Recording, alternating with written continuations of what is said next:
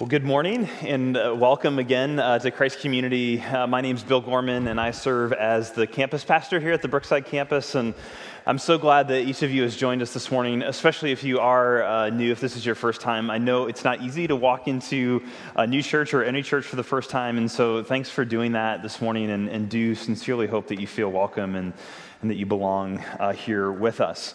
Well, before we take a closer look at the text that Dan just read for us, I'd love to just pause for a moment and pray and ask God to help us in understanding His Word as we look at it this morning. So let's pause and do that right now. Father in heaven, we're thankful, as John said at the beginning of the service, we love the Bible, we love the Word, your Word that you've given to us, and we're so thankful that you have revealed yourself to us in this way. And I pray now that we would rely on your Spirit to understand it. I pray that it would do the work that you have for it to do in my life this morning, as well as in each one of those gathered here as well. We pray this in Jesus' name for His glory. Amen. Well, I think we've all heard it at one point or another, and probably many of us have even said it, if not thought it. And it's this phrase, that the church is full of hypocrites. We've all heard this, right?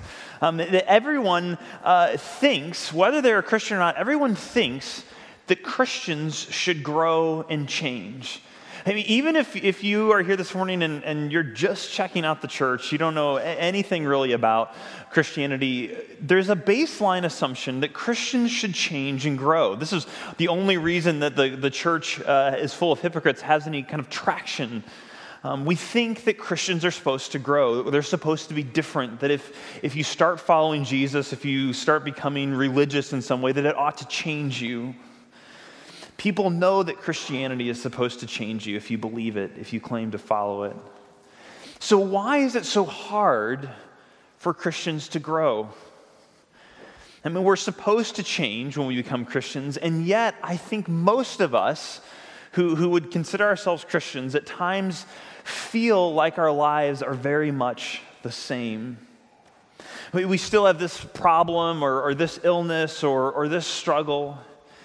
And we reach a point where we wonder, is this really working? Does Christianity really change people? For some people, this moment comes shortly after we come to faith. That things start off well, but then they seem to stagnate along the way for some reason. And for others, this moment seems to kind of repeat itself over and over again based on certain habits or problems that we encounter. For still others, this actually acts as evidence that God isn't real or that He doesn't care. And for some, this is the reason that you haven't ever come to faith. You say, I look at the church and they don't seem all that different from me. What do they have to offer? So why is growth so difficult? Why is it so hard to change? And does it really matter? Does it really matter if it's possible? Does it really matter what we believe about the Christian life, whether we can grow and change as followers of Jesus? So all this summer we've been asking that question of a lot of our beliefs. Does it really matter? And this morning we want to ask that question. Does it really matter what we believe about the Christian life, about growth in Christ? Are we missing something? Well, the Apostle Peter, who wrote what Dan just read for us a moment ago, gives us three things to keep in mind about the Christian life.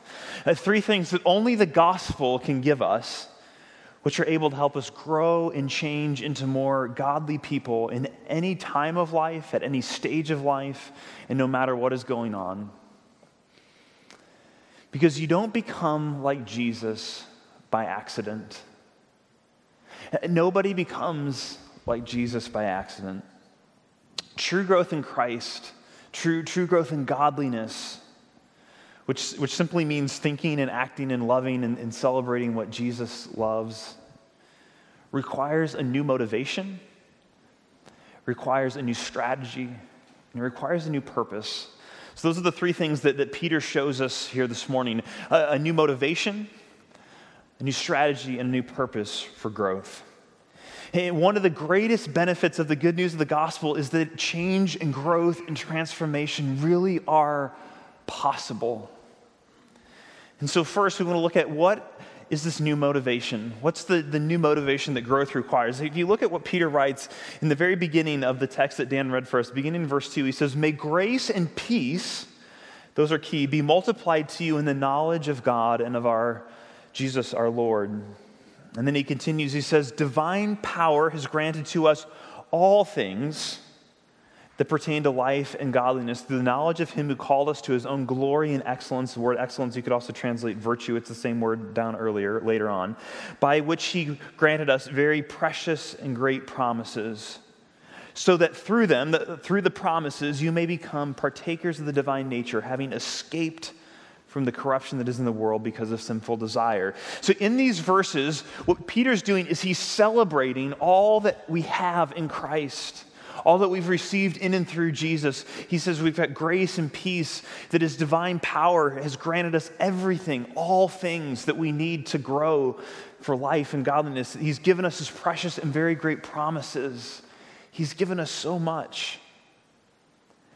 But the question is, what's the why of all this? Why has he given us these things?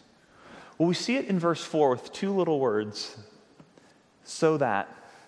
The "so that" tells us the reason why, the purpose. And so what is it? Peter says that we would share in the goodness and the glory of the one who called us. That we would escape, that we would flee and turn our backs on the sinful desires that are corrupting and destroying us. In other words, the goal is growth, it's change, it's transformation. But at one level, this is hardly unique to Christianity, right? I mean, most religions, and even many irreligious people who wouldn't claim a faith, would say, we want to grow and change. If I were to say, think of one thing you want to change about your life right now, I think all of us could name something we want to be different. So the goal of growth or change isn't necessarily unique to Christianity. I mean, we have thousands upon thousands of self-help books and DVDs and videos, right? We want to change. But what's unique about Christianity is not that it aims at change, but the motivation that it gives for that change. You see, in every other religious or irreligious framework, the motivation for growth is rooted in fear and pride. This is a great insight that the great American philosopher and theologian Jonathan Edwards had, and I recently heard Tim Keller kind of unpack this distinction between true virtue and common virtue. What lies at the heart of so much of our motivation is fear and pride. So let me explain what I mean by this. So take honesty, for example. Why should we be honest as people? Well, often we say, well, you should be honest and not tell lies. When we come with that from a framework of our default setting being fear and pride, what's the motivation? Well, we say you shouldn't tell lies because you might get caught. Right? It's better to tell the truth because if you tell a lie, you might risk getting caught, get found out, and then the consequences would be worse than if you had told the truth. So it's fear of getting caught that keeps you from lying. So one of the ways that we say, oh, well, you shouldn't tell lies is your fear of getting caught. What's the other way? Well, it's rooted in pride. I'm better than that. I'm a better person. I'm not the kind of person who lies. I'm an honest person. Lies are beneath me. My character is better than that. So our reason for not lying is rooted in our pride. I'm a better person than that. I'm not the kind of person who lies.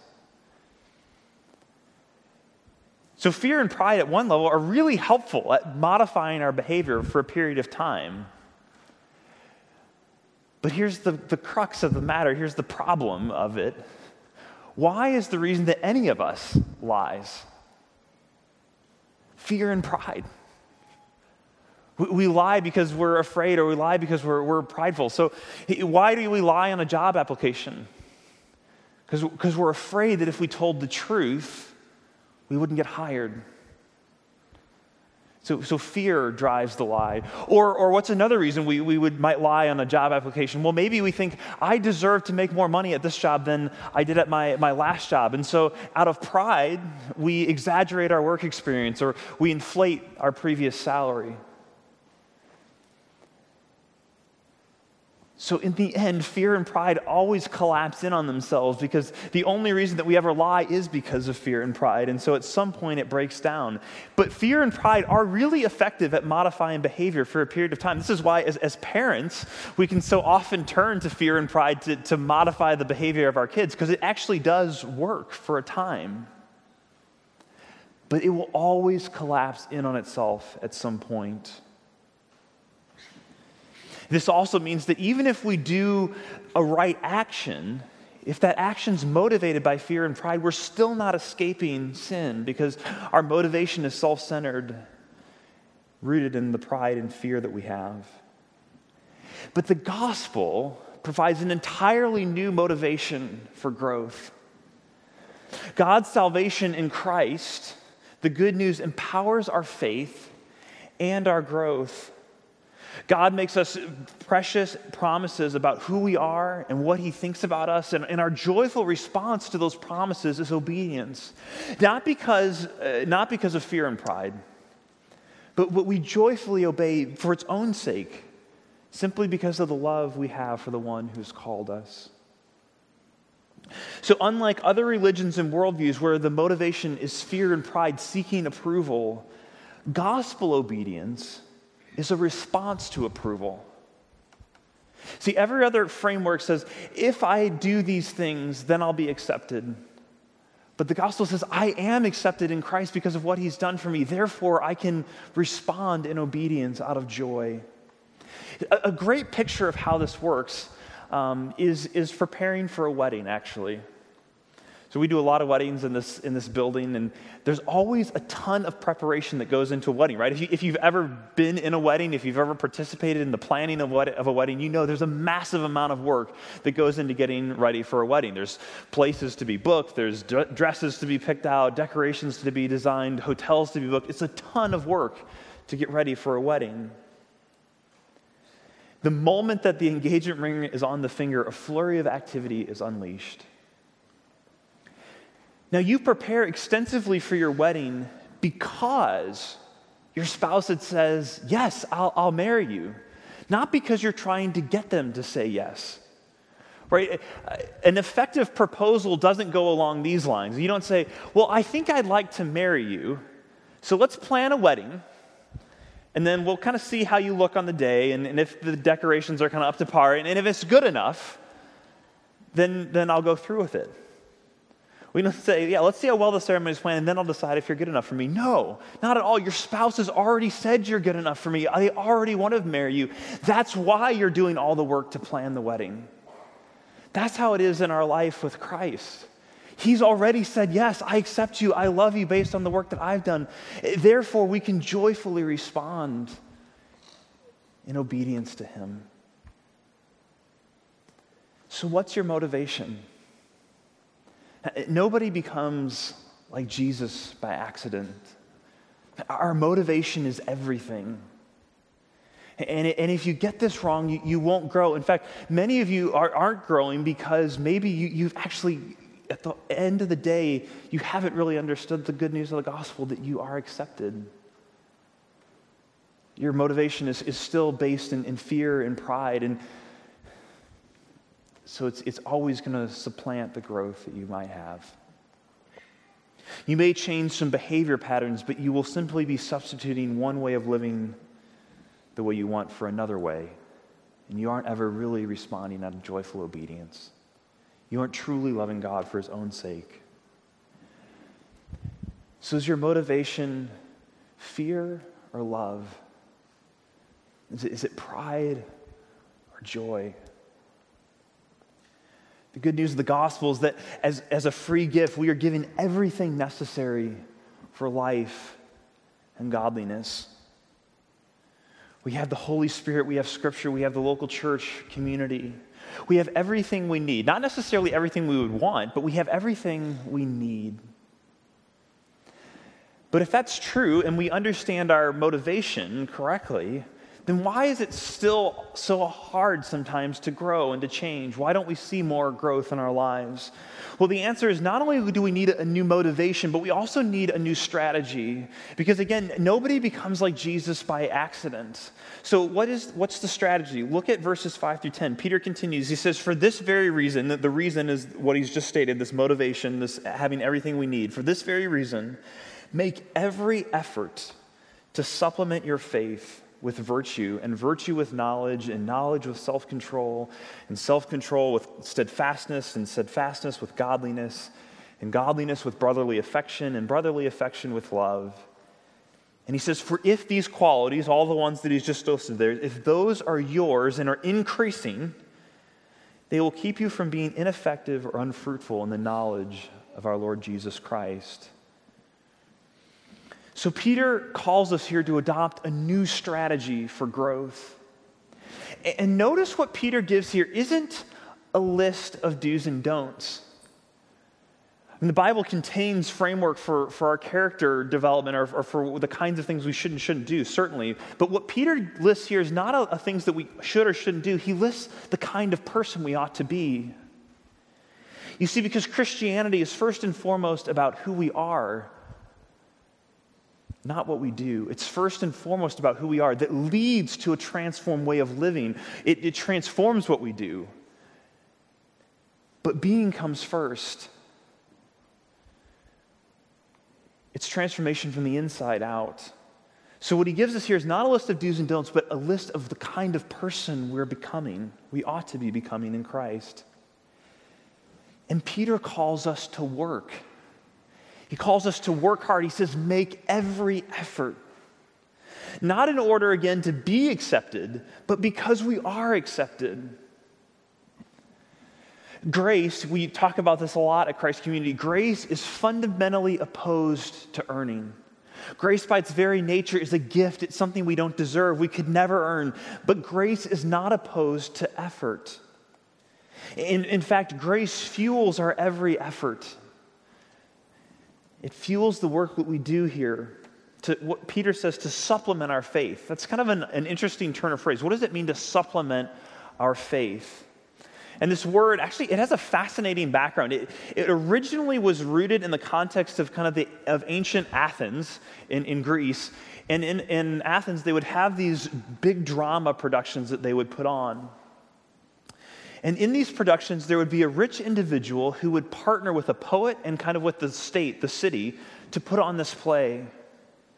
And while this was a massive expense for whoever was the patron to put this on, wealthy people would compete for who would get to pay, for who would get to support the play. It was a great honor. And so scholar Michael Green explains, thus this word supplement, came to mean a generous and costly cooperation. He says the Christian must engage in this sort of cooperation with God in the production of the Christian life. You see, we never get beyond the gospel, but through faith we go deeper into the gospel and see how it speaks to every part of our lives, and we round out our faith. We supplement our faith with the qualities that Peter mentions here, as well as many others that are celebrated in other passages of Scripture. So what is the significance of the ones that Peter lists here?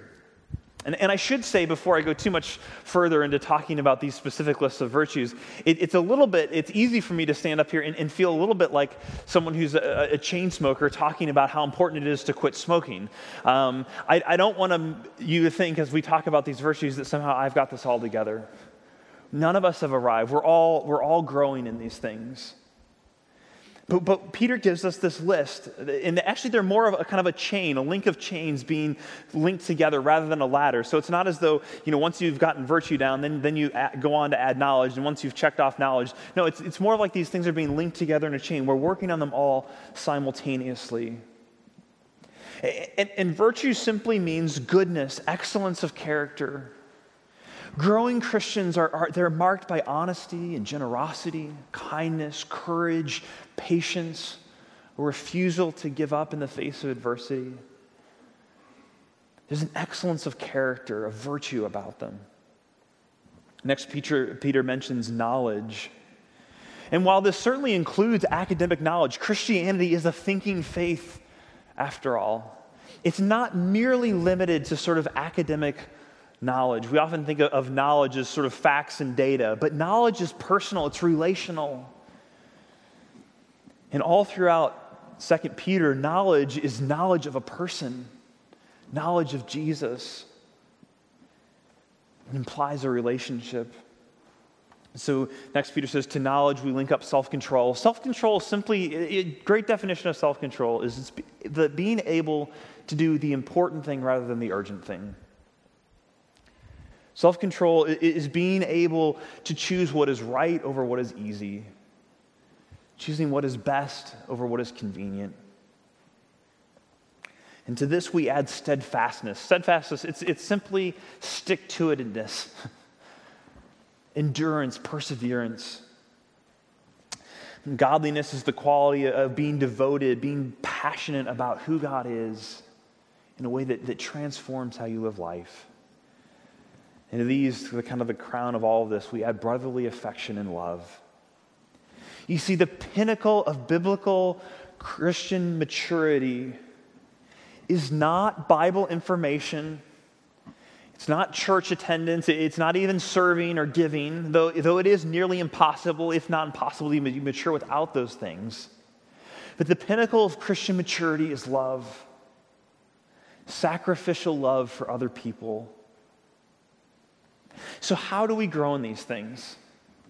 How do we actually make progress in them? What's the methodology? What's the strategy? How does it happen? Well, before I get into the answer to that question, I want to point out 3 problems or 3 misunderstandings that we often encounter as we're trying to grow that can undermine the strategy to grow.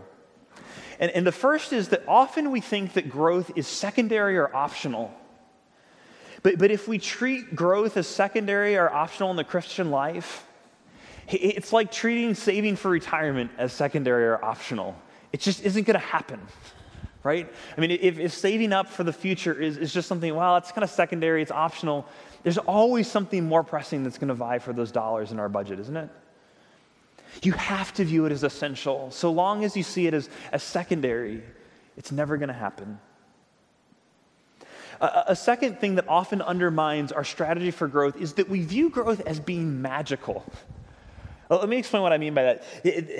We just feel like, well, somehow if we just believe enough that we'll just automatically somehow just be transformed. The mantra of kind of the magical view of growth is just let go and let God.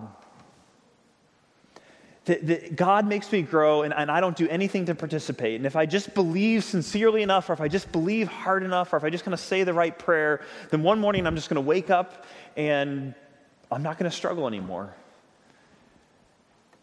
Sin and temptation aren't going to be an issue, and I'm just fully mature like that. But how is that working for us? Third, and I actually think this is really common in churches like ours, where we rightly have a strong view of sin and brokenness. And that is we don't think that growth is really possible. We rightly recognize that we are deeply broken, flawed people. But sometimes because of that, we think that growth isn't actually possible. We know we can't earn our salvation. We know that Jesus had to die to save us. And so we think that all of our attempts at righteousness, of living a right life, that they're all just filthy rags. So why even try? I can't do anything good. But this error confuses perfection with obedience. Let me say that again. This error confuses perfection with obedience. It's true that in this life we will never be fully perfect and that we can't earn favor with God. But that doesn't mean that we can't grow in obedience. Indeed, we must. We can grow in obedience. So often we confuse perfection with obedience. We can never be fully perfect in this life, but we can be growing in obedience.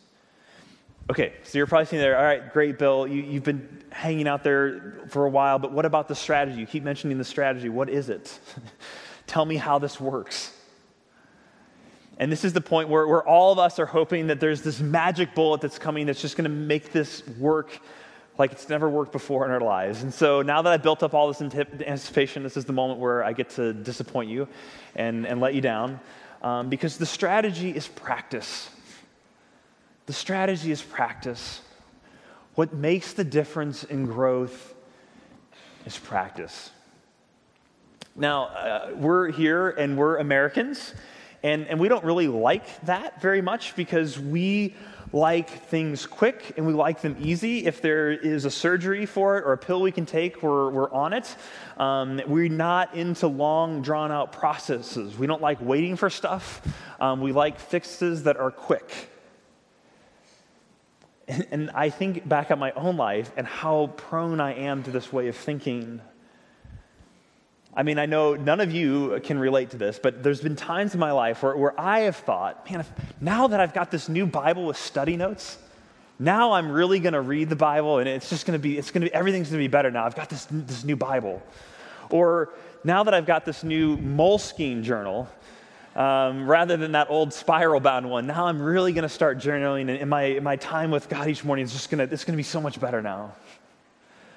Or if I could just find the right devotional book or the right Bible study or the right podcast, then I won't struggle with temptation anymore. I mean, how many times have I been around that process in my life? But that's not biblical faith. That's not where character comes from. Character is formed by our habits, by our practices, what we do over and over again. Actually, increasingly, neuroscience is even demonstrating that these practices, these habits, not only sort of change our patterns of thought, but they actually rewire the physicality of our brain, the way it works. Disciplines like prayer and Bible reading, serving, giving, solitude, community, all of these done over and over again, whether we feel like them or not in the moment, whether we see instant results or not in the moment, is what leads to growth over a lifetime.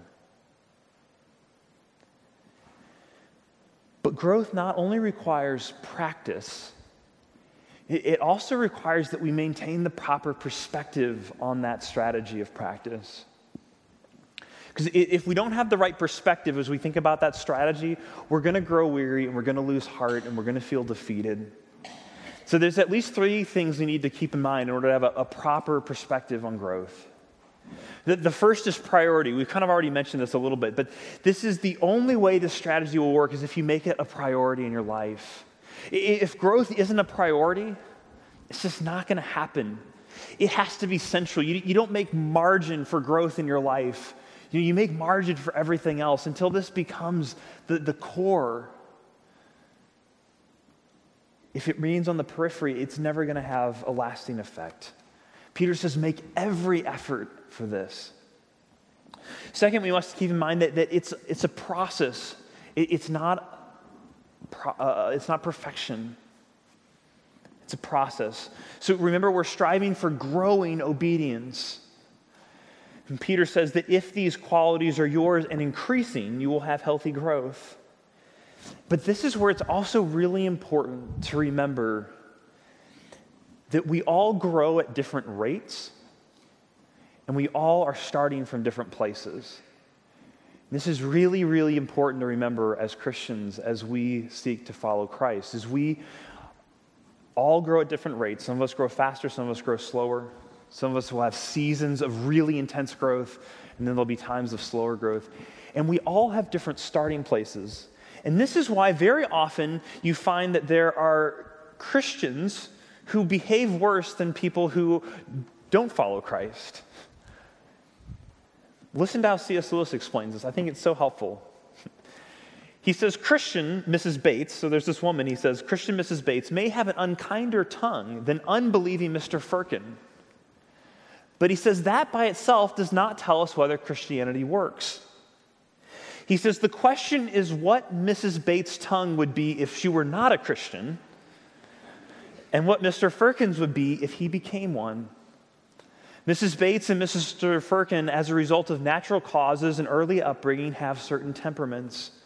Christianity professes to put both temperaments under new management if they will allow it to do so. What you have a right to ask is whether that management, if allowed to take over, improves the concern. Lewis continues, he says, everyone knows what is being managed in Mr. Firkin's case is much nicer than what is being managed in Mrs. Bates. That is not the point. To judge the management of a factory, Lewis says, you must not consider only the output, but the plant. Considering the plant at Factory A, it may be a wonder that it turns out anything at all. Considering the first-class outfit at Factory B, its output, though high, may be a great deal lower than it ought to be. Lewis concludes this with this. He says, no doubt the good manager at Factory A is going to put in new machinery as soon as he can, but that takes time. In the meanwhile, low output does not prove that he is a failure. We all begin at different places. The gospel isn't about making nice people, it's about making new creatures. It's about making dead people alive. Finally, we must also know that growth is a process. Whether you are a new Christian or a very mature one, Peter gives us this list. He gives you this list to grow in. He doesn't say, well, this is the list for your first year of being a Christian. He gives us this list for the entirety of our lives. No one has arrived. Your work is never done. And actually, this is the thing that I don't think we often expect and I think trips us up. Actually, it tends to get harder and harder to grow the further you grow. The more mature you become, it actually becomes harder to grow. And this may sound counterintuitive at first, but think about playing a video game. When you first start the game, it's pretty easy, right? I mean, think about it. When you first start playing a video game, it's not that hard. The more you advance in the game, does the game get easier or does it get harder? No, the more you play the game becomes more difficult. At first, in the first few levels, right, the enemies, they're really big and slow and they're easy to defeat. And even though you're just begun playing the game, you actually win all the time. It's not that hard. But as you advance in the game, the enemies are faster, they're clever, they're much harder to defeat. And even though you've become a lot better at playing the game, you actually lose a lot more. This is exactly how Christian growth works. Do you see? You see, at the beginning, it's relatively easy. I'm not saying it's easy. It's relatively easy, for example, to stop yelling at your spouse or at your kids. It's much harder to stop thinking resentful thoughts about them. And it's harder still to become a truly patient person who isn't angry. You see, the more you grow, actually, the levels get more difficult, the more complex, and you actually lose a lot more. But don't be discouraged. It's actually a sign that you're growing. It's evidence of growth. It's evidence of the process at work.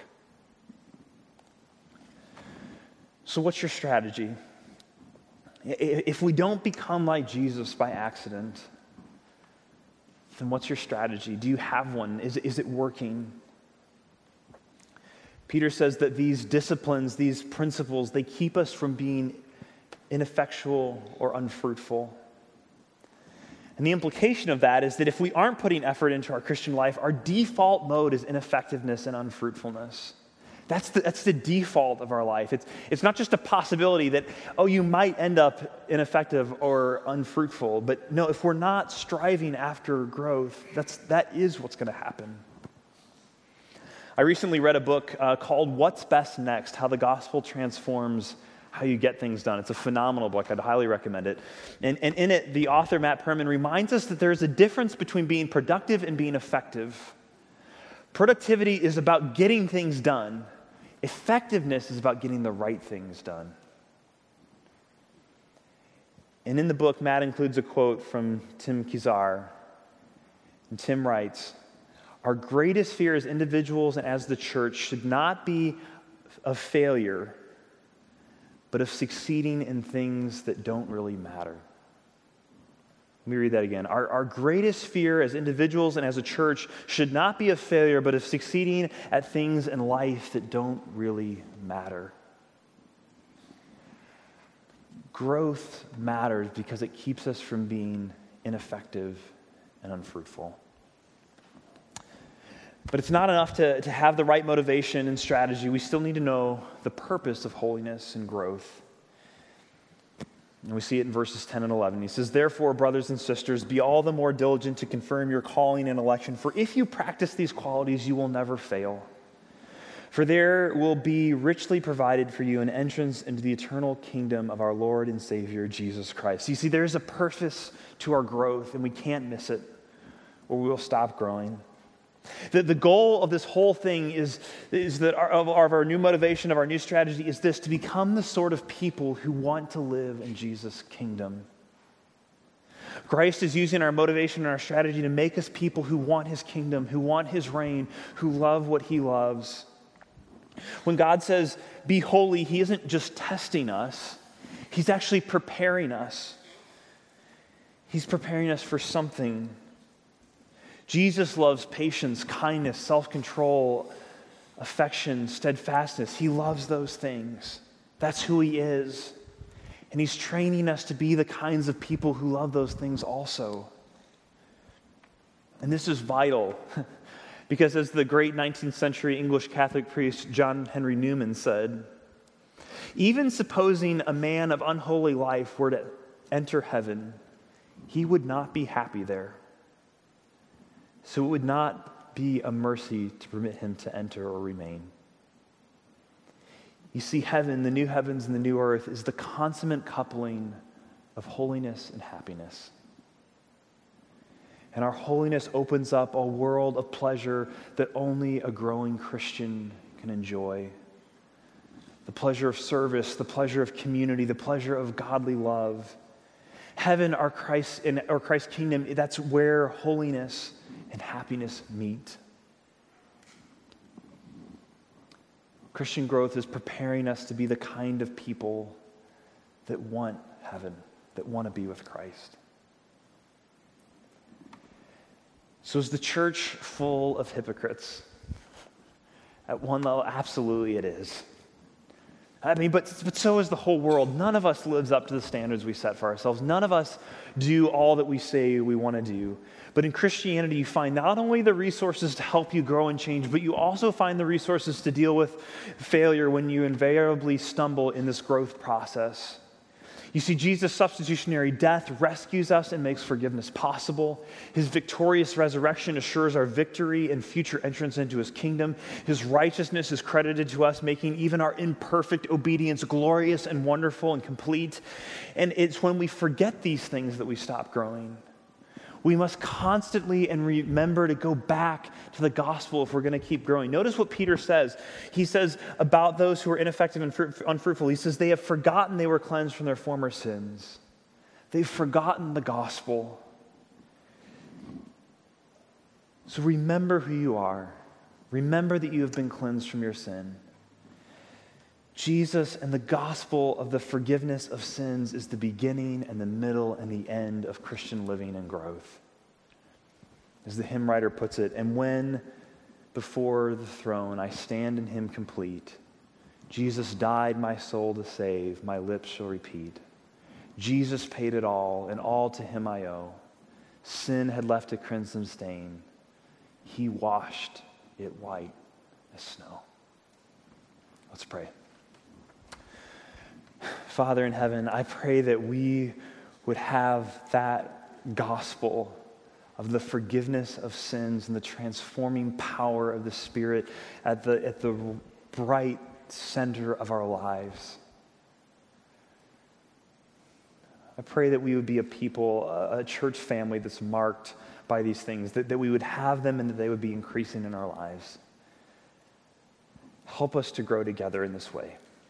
We ask this in Jesus' name, by the power of the Holy Spirit for your glory. Amen. Well, each week here at the Brookside campus, we celebrate the Lord's Supper. We celebrate communion as a tangible reminder of the gospel. And that's why we do it every single week, is that we never get past the gospel. And so in celebrating communion, it's this visible, tangible reminder of the good news of the forgiveness of sins. And Jesus, on the night that he was betrayed, he took bread and he broke it. And he said, "This is my body, which is broken for you." After supper, he took a cup, and when he had given thanks, he says, "This is the blood of the covenant, which is poured out for many for the forgiveness of sins." And Jesus invites us to do this in remembrance of him. And so if you're new here, let me explain how we go about this. There's 4 communion stations around the room. There's 2 in the back, and there's 2 here in the front. And you don't have to be a member of Christ's community to participate in communion, but if you're a follower of Jesus, you're welcome at his table. This table here has gluten-free communion elements in the back, so feel free to use that one if you need that. If you're not a follower of Jesus yet, if you're like, I'm just not sure about this, I'm newer, I'm not sure I'm comfortable doing this, that's totally okay. We're so glad you're here. Just to use this time to think, pray, reflect. Ask Jesus to show himself to you. So when you're ready, come, take the bread, dip it in the juice, partake together in a group, enjoy the good news that your sins have been forgiven and that you have been set free. Come when you're ready.